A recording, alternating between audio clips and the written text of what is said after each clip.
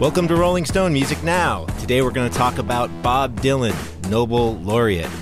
We're also going to talk about new music from Bruno Mars and Mary J. Blige. But first...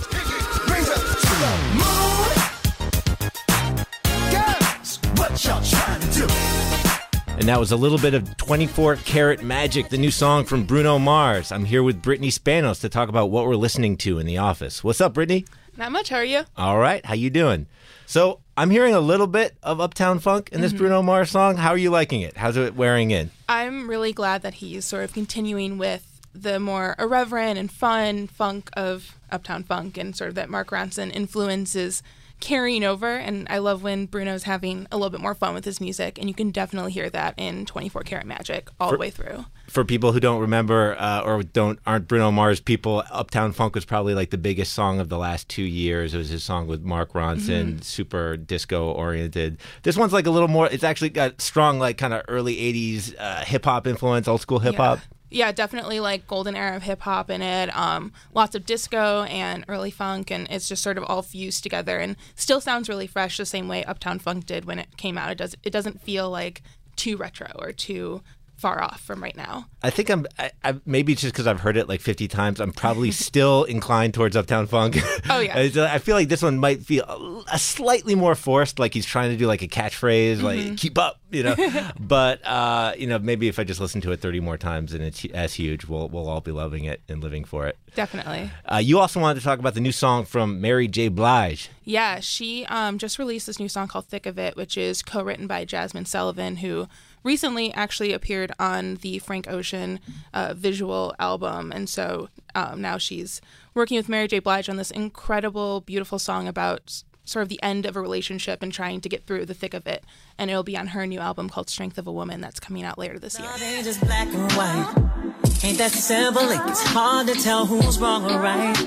When it's dark with us, I swear I barely see the light. That's classic Mary J. Blige material, and I'm sorry for her to hear that she just split with her husband of a few years, which is obviously bad personal news, but probably pretty good for her music. Oh, yeah. It's like that, when Mary J. Blige has this subject matter, she just goes with it. I'm liking this song. I've just listened to it for a few times, but the bed of it sounds kind of like old Philly soul, like stylistics almost. Yeah, and definitely one of her most passionate performances in years as a vocalist on a new record. She released her album, The London Sessions, 2 years ago, which is her most recent one.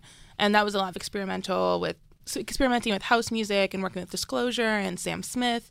And it's nice to get back to... Yeah, that couldn't be more different. Yeah, the queen of hip-hop soul is totally back with this new song. Well, get ready. Brittany Spanos, thanks for coming on. Thank you.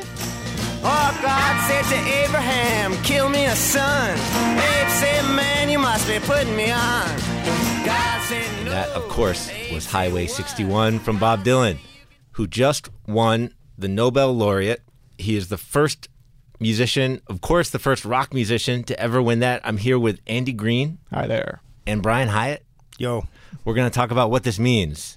I mean, how big is this? I don't know. I mean, like, just for people to understand, this has gotten a lot of attention. It's been like the front page of the New York Times. I think to put it in context, we need to understand is he is, the first member of the Traveling Wilburys to the Nobel Prize.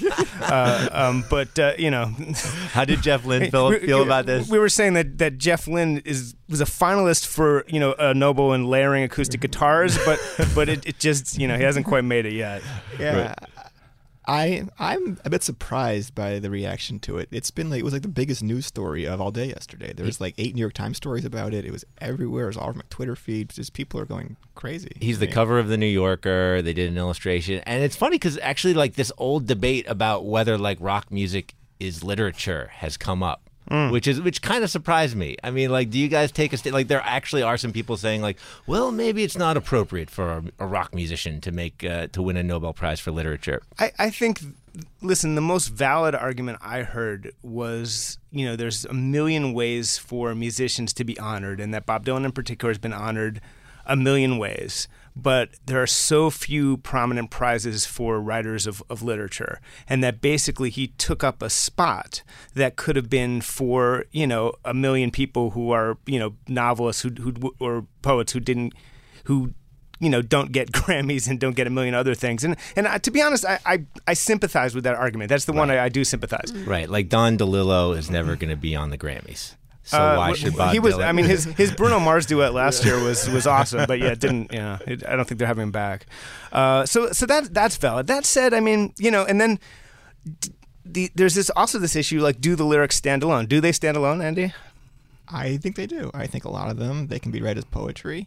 And he's not just a lyricist. He has books out. I mean, he has Chronicles, which was an amazing book. Would you please recite the lyrics of the song "Wiggle Wiggle" unaccompanied by music? That's surprisingly creepy, that song. Because at the end, it sort of flips into a snake. I agree. You know my whole theory about that song, which is it's actually about the snake in the Garden of Eden. But anyway, but there you go. But anyway, I think actually you can make that argument, and I'm a huge Bob Dylan fan like you guys. But the fact is that this is not music that was made to be read. So if you want to be like a real stickler and say this is a Nobel Prize for literature, you just go back to the Steve Allen thing, of like reading rock lyrics aloud. And most of Bob Dylan's lyrics would hold up to that treatment. Yeah. But the fact is that these, rock lyrics were made to be sung. They're made to sound good together over music. And so if you want to be really technical, I think you can make a case against this. I guess, and then the other point that the Nobel Committee made was that there's a long tradition of literature that's meant to be performed. Not to get too academic, but Homer and Shakespeare and stuff. No one would say they're not lyrics, but all that stuff was like, performed. You got to hear the Homer. If you want, you can just read that. Without Homer's beautiful tones, how do you even know?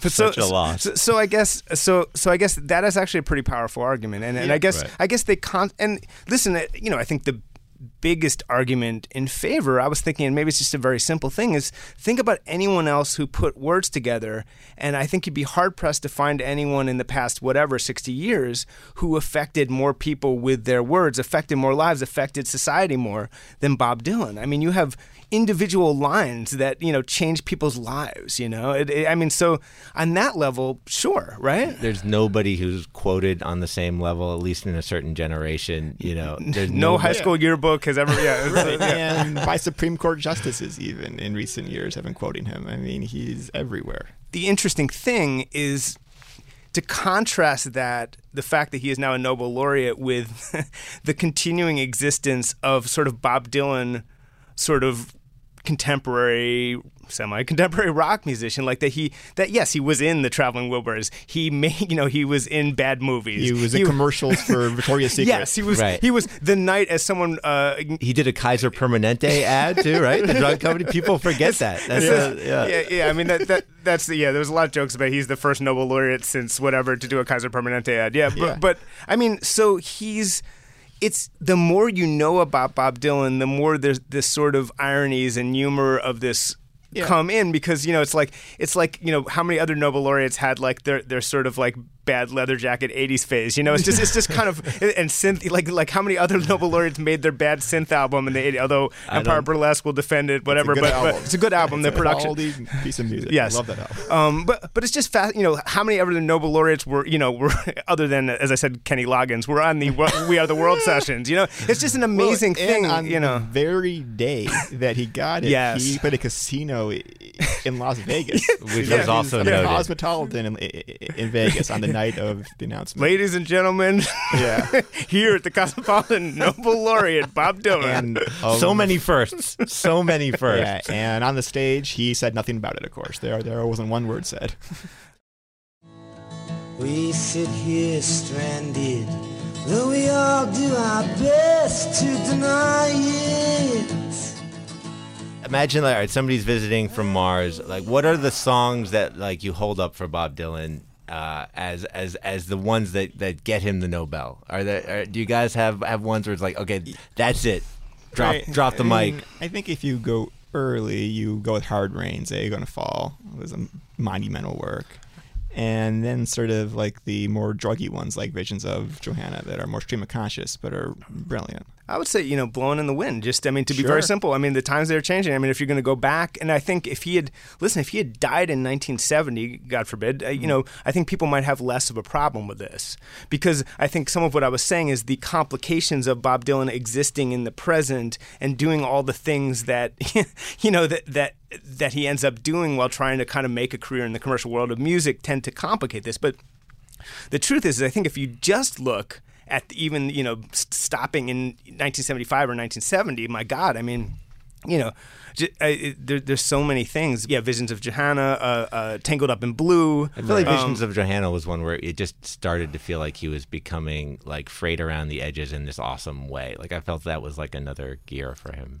How many people have sat around thinking about the ghost of electricity howls in the bones of her face? Which by the way, last night I thought that maybe I figured it out, and it turns out it's the most simple and ridiculous that he's just saying. In the lamplight, you can see she has great cheekbones. So I decoded it. Where's my Nobel? It's like, It could be like that Biggie Smalls thing where people translate his lyric. Right. You could just translate, But she looks good in the light. But it is definitely worth noting that some of his best songs, I think, are of the past 25 years. I think Time Out of Mind and Love and Theft. Things have changed. Yeah. Mississippi. Yeah. Duquesne Whistle, although, it's interesting. So somebody was saying, "Oh, is Kanye going to get a Nobel Prize?" And for some reason, the first thing that jumped in my head is like, "Oh, well, he doesn't write a lot of his own lyrics." And then, of course, because he has a committee process. But then the next thing I thought is, neither does Dylan in many cases. Yeah. He's written 90% of his songs. Of course. And so probably the ratio is probably the same for him and Kanye. Yeah. Is Jack London going to get a shout out for the Dylan ceremony? And who else? Who were the other poets? And who were the poets that he Italian. There was Henry Timrod of the Poet Laureate of the Confederacy. Andy, could you just explain for listeners at home what we're talking about with Jack London and Henry Timrod for people who don't? Yeah, the advent of Google Books was a real hit to Dylan's reputation because you could search just any sentence from his book or his past few albums and find the source, of it. So there's a lot from Ovid. There's a lot from the super obscure poet that's named Henry Timrod that wrote about the glories of the Confederate States of America. Ouch. And in Chronicles, he appropriated a lot of lines from obscure Jack London works and Time magazine articles and all sorts of stuff.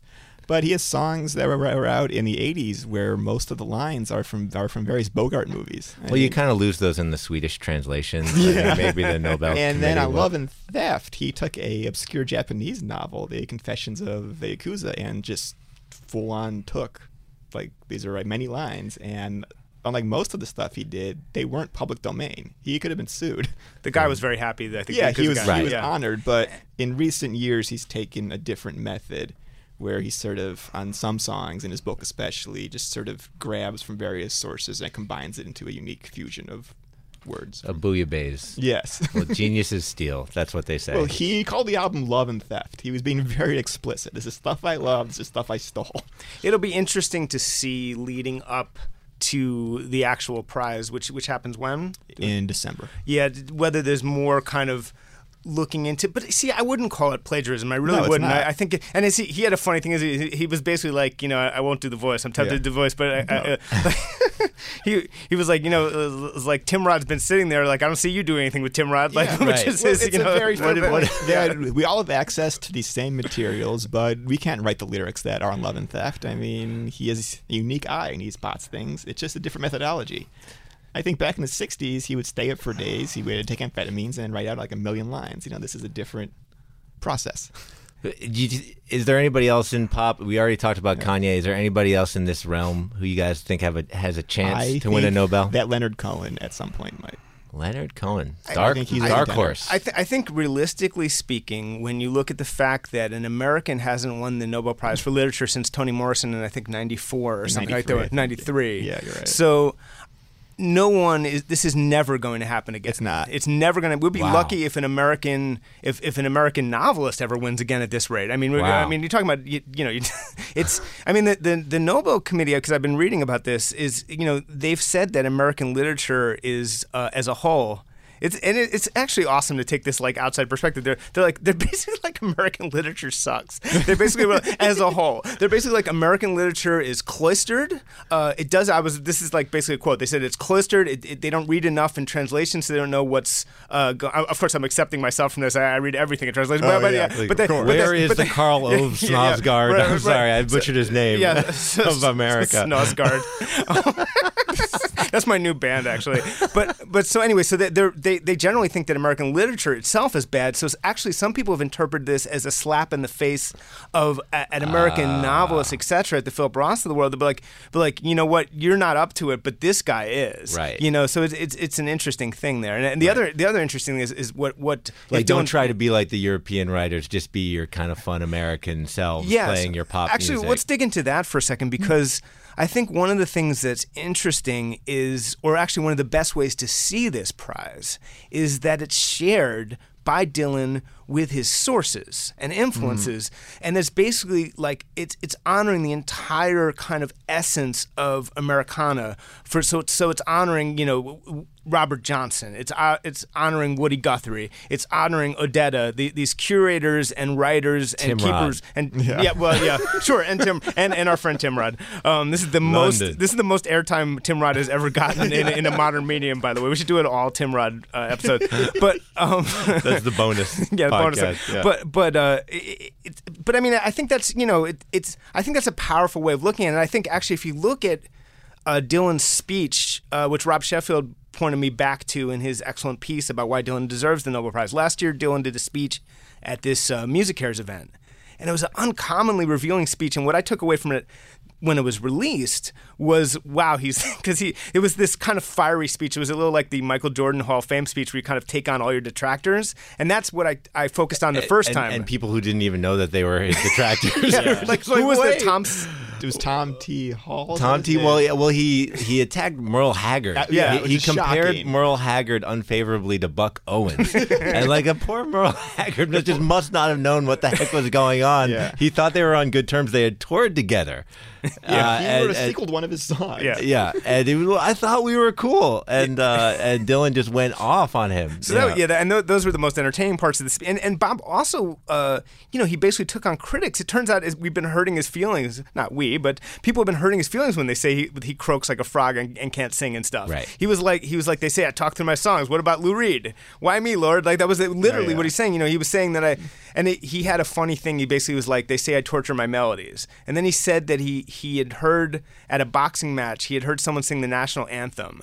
He said it was like an R&B singer, and he was very funny. He said that basically he was describing like the American Idol style melisma stuff, like just like really stretched out notes, and like, you know, and he said like she was singing like every note there was and some that aren't, or something like, and it's like and just basically this idea that like why is that okay, but his attempts to like alter his melodies are not okay. So all that was interesting. But so this was all the kind of, that's what I noticed last year, because there was so much kind of juicy and hilarious stuff in it. But reading it again, what he says explicitly, and I'll preface that by saying this is someone who used to pretend that his songs came from nowhere. He used to pretend, I mean, he acknowledged his folk roots, but, for example, he never acknowledged reading, you know, say, French poetry that people actually would claim he was influenced. He'd be like, no, I never read any of that stuff. I'm just like a miracle. And then there's a story. I'll just throw in, it's interesting, and this is someone who never has admitted to reading any of his press either, who clearly does. That's a great point. Clearly reads everything. Yeah. So